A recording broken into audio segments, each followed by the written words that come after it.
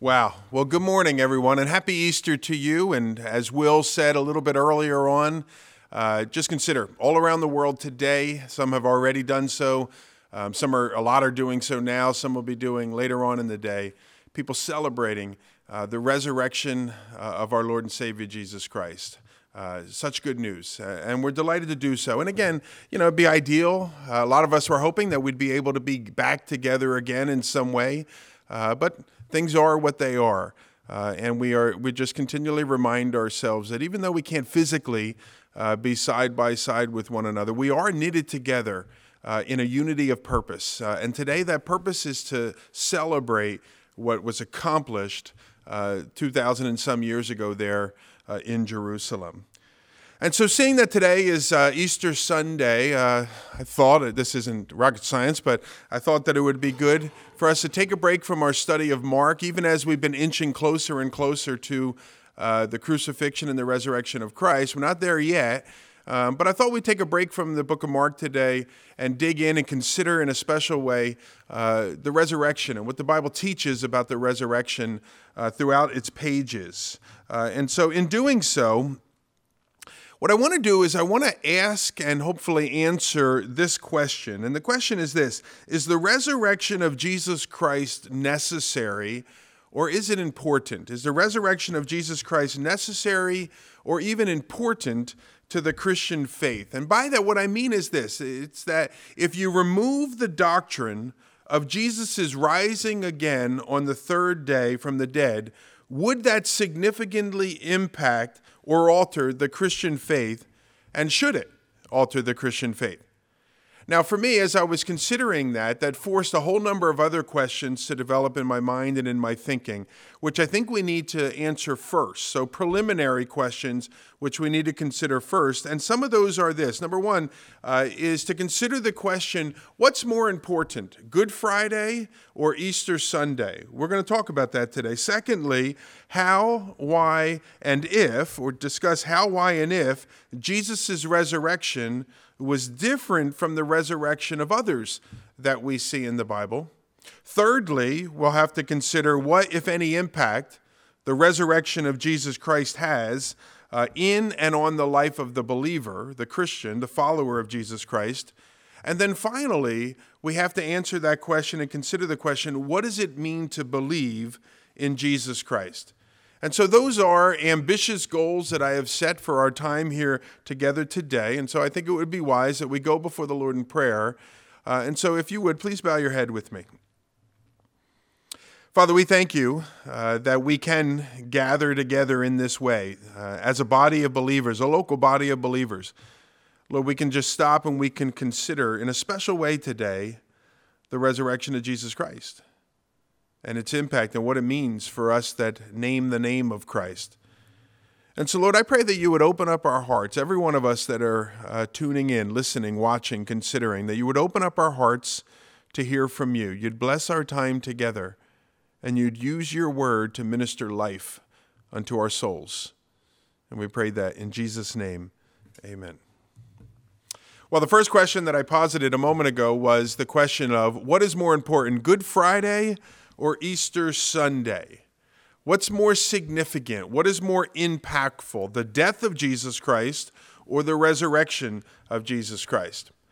Now, some of us that are hearing this or listening to this and hear that question, you might think, I don't think it really matters if one is more important than the other. But the question, though, remember, it's designed to help us answer that overarching question of whether or not the resurrection is really important, whether it's necessary to our faith. And so, let me ask you this. If we took away the crucifixion of Jesus Christ, would that be a big deal for the Christian faith? If we took away the crucifixion of Jesus Christ, would that alter the Christian faith in any way? Well, you better believe it would alter the Christian faith in very significant ways. And I suspect most of us listening today, we would agree that the cross is essential to Christian doctrine. And so the question we are considering is the resurrection one of those essential Christian doctrines? Now think about the way that we as Christians communicate about our faith. Think about a preacher on TV or someone that you're familiar with, you've heard them, an evangelist, a pastor of some sorts, and you think about those great preachers and evangelists, oftentimes we hear them say something like this. Maybe you've even said it yourself, but we hear them say something like, Jesus died for your sin. But we rarely hear them say, Jesus was raised for your sin, correct? I'm sure maybe you're sitting there, you're nodding your head. I've been a Christian a long time. I rarely remember hearing people extend that as part of this invitation for people to come to know the Lord. And perhaps unwittingly, what we are doing in our communication as believers, perhaps without even knowing it, we are insinuating that the death of Jesus Christ is more important than the resurrection of Jesus Christ. But as we dig into the scriptures, what we find, however, is that one is not more important than the other, but that the two are equally important and that they're inseparable, the one from the other. And so the death and resurrection of Jesus Christ, they accomplish separate but necessarily related things. And the Bible, and as I thought about it this week, I'm tempted to say everywhere links those two events with one another. And since it does, it's our responsibility then to maintain that link as well. Somebody has said this. They said Jesus' entrance into the tomb is equally as important as his exit from the tomb. And so if you have your Bible this morning, I'd like you to open it up to 1 Corinthians chapter 15. About halfway or so through the New Testament, 1 Corinthians chapter 15. And in 1 Corinthians chapter 15, we're going to kind of camp there today. We're going to go other places as well, but we'll spend a lot of time there in 1 Corinthians 15. So if you could please turn there. And as you're doing so, let me begin by reading the first few verses. It says 1 Corinthians 15 this way. It says, "Now I would remind you, brothers, of the gospel that I preached to you, which you have received and in which you stand and by which you are being saved if you hold fast to the word I preached to you, unless you believed in vain." Notice there in the opening words there, Paul's objective for this chapter. His objective for this chapter, he tells us, I would remind you, brothers, of the gospel. He wants to remind us of the good news of Jesus Christ. He wants to remind us of the gospel. And then he goes on and he begins to define that gospel. And in doing so, he presents the dual truth of the death of Jesus Christ as well as the resurrection of Jesus Christ. Look at verse 3. He said, "I delivered to you as of first importance what I also received, that Christ died for our sins in accordance with the Scriptures. And then the evidence of that death was his burial." He says that there in the beginning of verse 4. And then he goes on and he says, "and that he was raised on the third day in accordance with the Scriptures." And then in 5, 6, and 7, he gives us the evidence of that resurrection, the fact that he appeared to a number of different people that he goes on and he lists there. And so the two make up the gospel, the death and the resurrection of Jesus Christ. And so it would be a mistake on our parts to separate those two events or to come to some conclusion that one is more important than the other, or one is necessary and the other might be dispensable. The reality is, it's impossible to separate the death of Christ from the resurrection of Jesus Christ. Because in order for Jesus to have truly arisen from the dead, then he would have had to have died. And in order for his death to have any true meaning for us, then he would have had to rise again. And you can't have one without the other. The cross of Christ, the death of Jesus Christ, won for the Christian the victory that the Christian could never win for themselves. I want to draw your attention to a few places in Scripture. The book of Colossians, written by the Apostle Paul. Colossians chapter 2, verses 13 to 15, Paul tells us that the record of our debt was set aside, having been nailed to the cross. At the cross, our sin debt was paid for. Isaiah the prophet, in his writings, he declared that on the cross, all of our sins were heaped upon the Savior, and that the Savior bore our sins. Isaiah said that he has borne our griefs, and he has carried our sorrows. Isaiah says that he was pierced for our transgressions, that he was crushed for our iniquities, and that upon him was the chastisement, the disciplining that brought us peace. And then Isaiah also says in that passage that the Lord laid on him the iniquity of us all, that he was oppressed and that he was afflicted. Isaiah's prophecy, chapter 53. In the book of Galatians, the Apostle Paul teaches us that Jesus Christ redeemed us from Adam's curse when he was crucified, saying, Christ redeemed us from the curse of the law. We learn in the book of Romans, Romans chapter 6, that because of the cross, our sins have become powerless to rule over us. In John 12, Hebrews 2, and 1 John 3, we learn that by his death, Jesus destroyed the works of the devil. The cross is vital to our salvation and was thus a main theme of the apostles' preaching and their writings in the New Testament. And so without the sacrificial death of Jesus Christ, Christians would still be in their sins, unforgiven, unredeemed, unloved, and ultimately unsaved.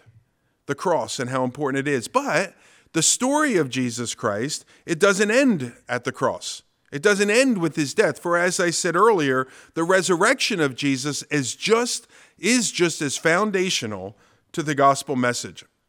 The Apostle Paul taught us that it is because of Jesus' resurrection that the believer is justified. And when I say the word justified, that may be a word you're not familiar with. Justified means to be looked upon by God as if you have never sinned. And Paul tells us this. Look at Romans 4. He says, it will be counted to us who believe in him who raised Jesus our Lord from the dead, who was delivered up for our trespasses and was raised for our justification. Because of Jesus' resurrection, the believer is justified. Jesus said, because I live, you will live. John 14, verse 19. And again, to quote the Apostle Paul, because there is an empty grave just outside of the walls of Jerusalem, Paul taught us that death will be destroyed. 1 Corinthians 15, he said, the last enemy to be destroyed is death.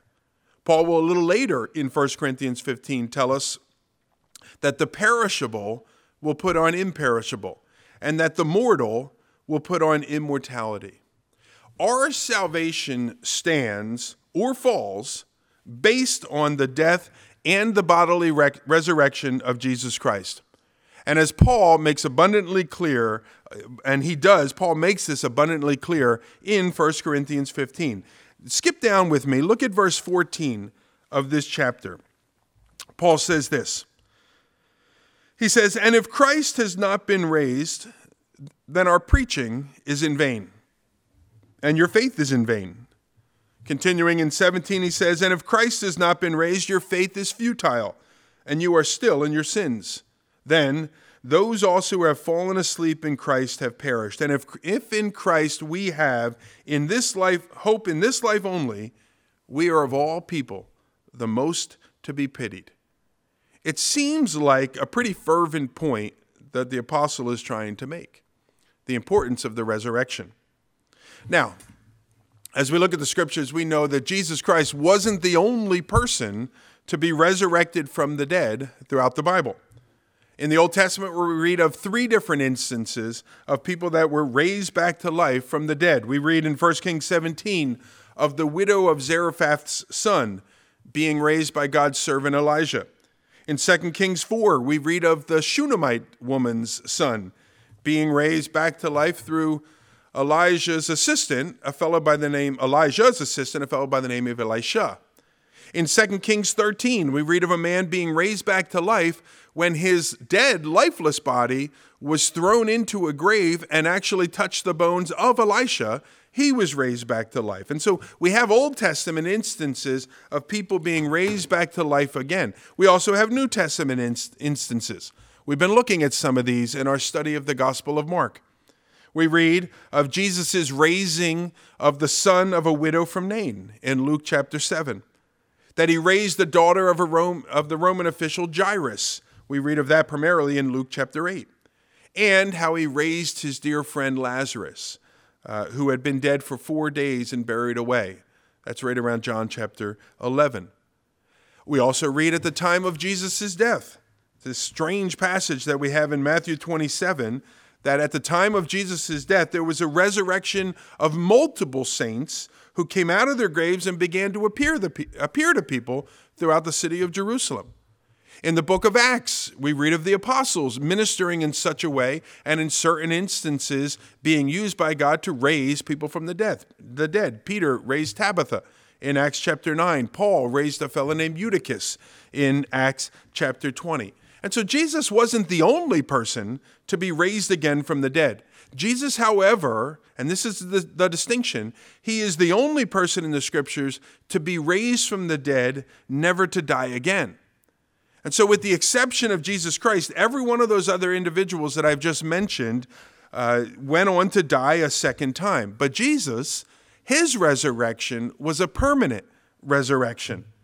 And that means his resurrection is different from the resurrection of all the others. His resurrection is distinct from the resurrection of all the others.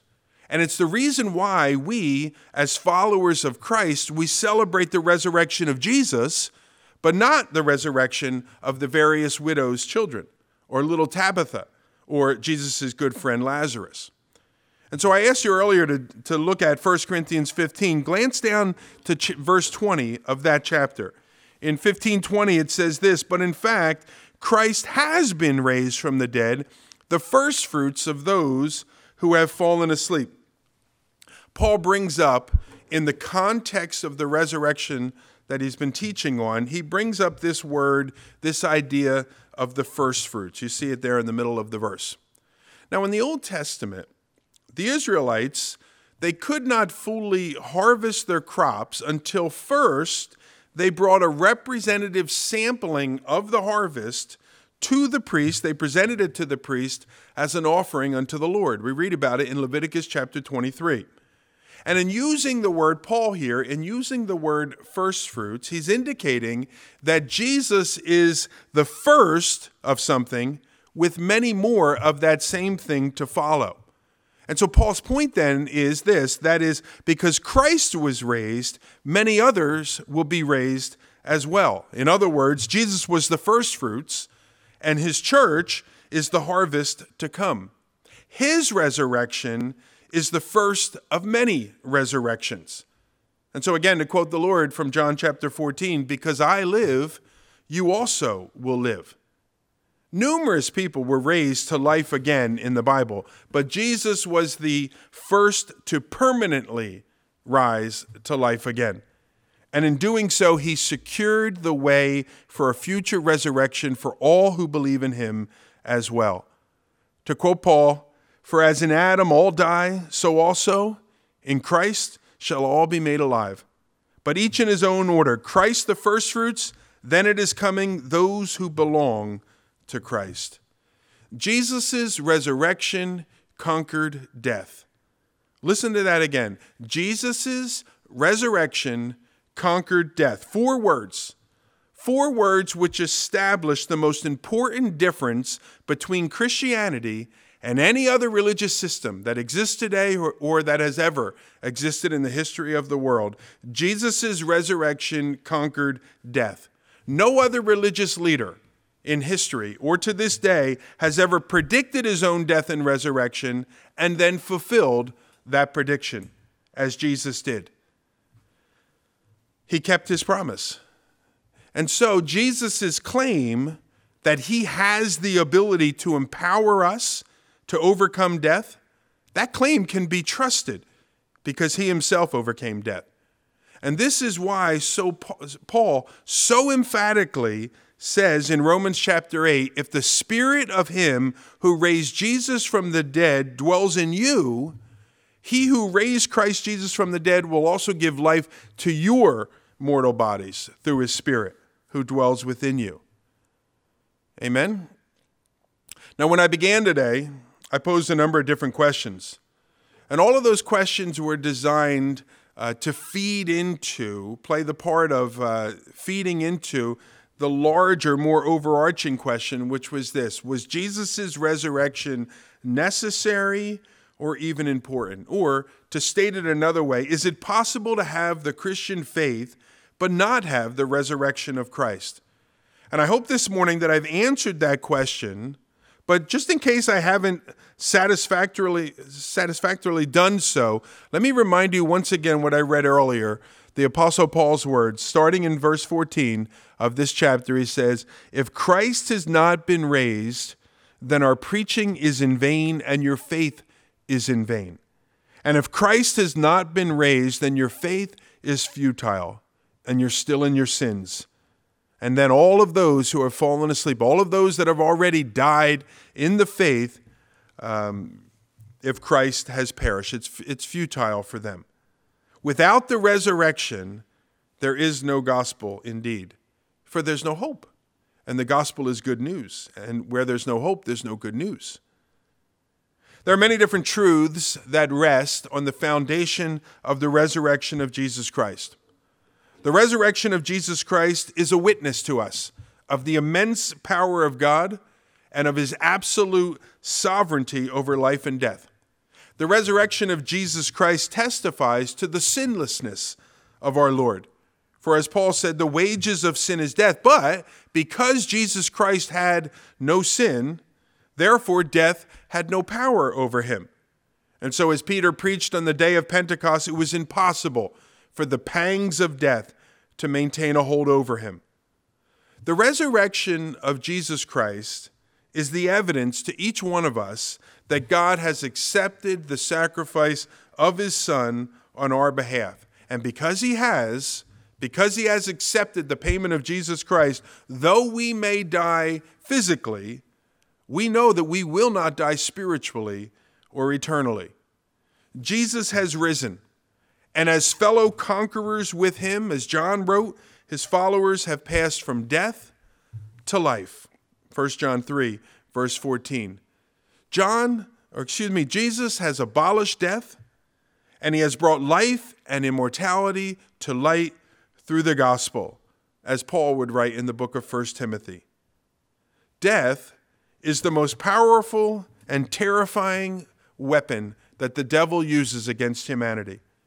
And you remember that the writer of the book of Hebrews, he wrote this: "Since therefore the children share in flesh and blood, he himself likewise partook of the same thing," speaking of Jesus, "that through death he might destroy one who has the power of death, that is, the devil, and deliver all of those who through fear of death were subject to lifelong slavery."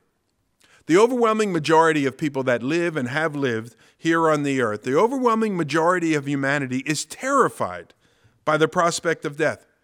Just look at the impact of our current COVID-19 pandemic that we are dealing with, and the way in which the fear of contracting that disease and the relatively low percentage of dying from that disease has completely altered life on the entire planet. People are terrified of dying. Let me say this to you. As a believer in Jesus Christ, if indeed you are, because of the resurrection of Jesus Christ, the believer need not fear death. And so, while we might fear how we might die, while we might fear the impact that our passing will have on those that are left behind, as believers, we don't need to fear death and what lies ahead of us. As we see there in the passage, Jesus Christ has risen again, defeating death, and he promises that all that trust in him will rise again in victory as well. And if you're watching this today and you are a believer in Jesus Christ, consider those words. Let them sink into the deep places of your heart, and let them give you a peace so that no matter what comes down the pike and what comes upon us, you will have the peace of God which comes from being right with God. These are some of the final words recorded for us in our scriptures, our Bible. They're found for us in the book of Revelation, chapter 20, and they say this: "Blessed and holy is the one who shares in the first resurrection. Over such, second death has no power, but they will be priests of God and of Christ, and they will reign with him for 1,000 years." And so let me just ask you one final question this morning. And this one now is a question for you. The question is this: do you share in the first resurrection? Do you share in the very first of first resurrections, which is the resurrection of Jesus Christ? Throughout our time together this morning, I've mentioned a number of times this concept of believing in Jesus. And before closing out this morning, I want to make sure that each of us that are listening knows exactly what it means to believe in Jesus. In the book of Revelation, we read that the very first thing the glorified Lord said to the Apostle John was this. He said, as John fell down on his face before him, he said, "Fear not, I am the first and I am the last. I am the living one. I died, and behold, I am alive forevermore, and I have the keys to death and to Hades." Now, we all know the guy or gal with the keys, regardless of what their position might be, is the one in charge of that particular facility. They're the one that has the authority to open and to close certain doors. And so here to say that Jesus Christ has the keys to death and to Hades is to declare that he alone is sovereign over death and over judgment. And as we have seen on multiple occasions in our study this morning, the wages of sin is death. Paul wrote about it in Romans 6, but the gift of God is eternal life through Christ Jesus. The penalty of your sin is death, and that penalty will be paid either by yourself or by another. And the problem is this: no other mere human can pay the penalty, for they have to pay their own penalty for their sin. But there is one. There is another, however, who can pay the penalty because he himself had no sin. There is one that can pay not only your penalty, but the penalty for all who place their trust in him. And of course, that one is Jesus Christ. To believe in Jesus Christ means to acknowledge that you are a sinner and that your sin will bring judgment. It's to believe in Jesus Christ is to accept his free gift of salvation, won for you through his death and his resurrection. And finally, to believe in Jesus Christ is to place your hope for eternity on his faithfulness. It's to take him at his word. And if you're watching this today and you've never done that, but you recognize today you need to do that, doing that is as simple as in the sincerity of your heart, calling out to God in prayer and saying, "God, I know that I'm a sinner, and I know that my sins separate me from you and makes me worthy of judgment. But God, despite my sin, I place my trust in the work of your Son, who paid the penalty for my sin. And I received this morning the gift of salvation, placing my hope and my eternal hope in you and in you alone." Now you do that. And if you do that in the sincerity of your heart, the scripture says that God hears you. And the scripture says that he's prepared to answer your prayer, to receive the work of Jesus Christ on your behalf. We read in John chapter 5 these words, "Truly, truly, I say to you, whoever hears my word and believes him who sent me has eternal life. He does not come into judgment, but he has passed from death unto life."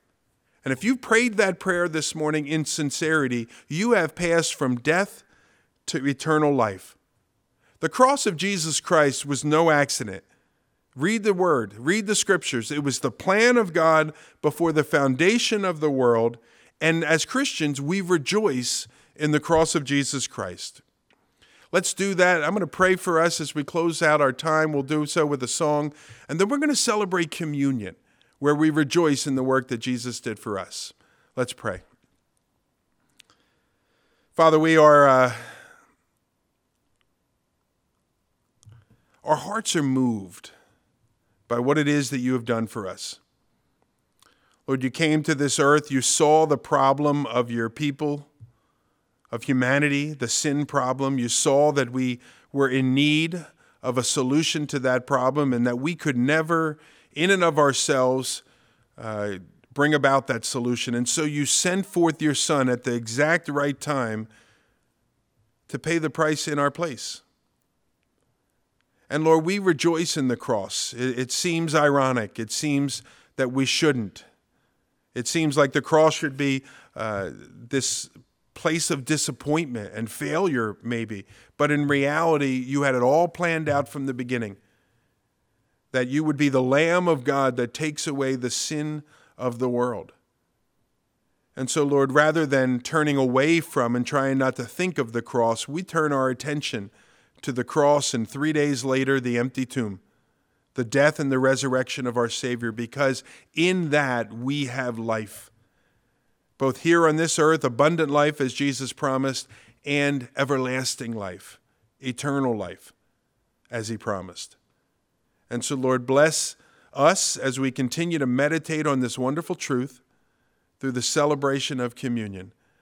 We pray in Jesus' name, amen. Now, what we're going to do is we're going to get some things ready for us, and I imagine you as well. So if you haven't done so, go ahead and get your some juice or something like that, and a cracker, a piece of bread, or something like that, and we're going to celebrate communion together.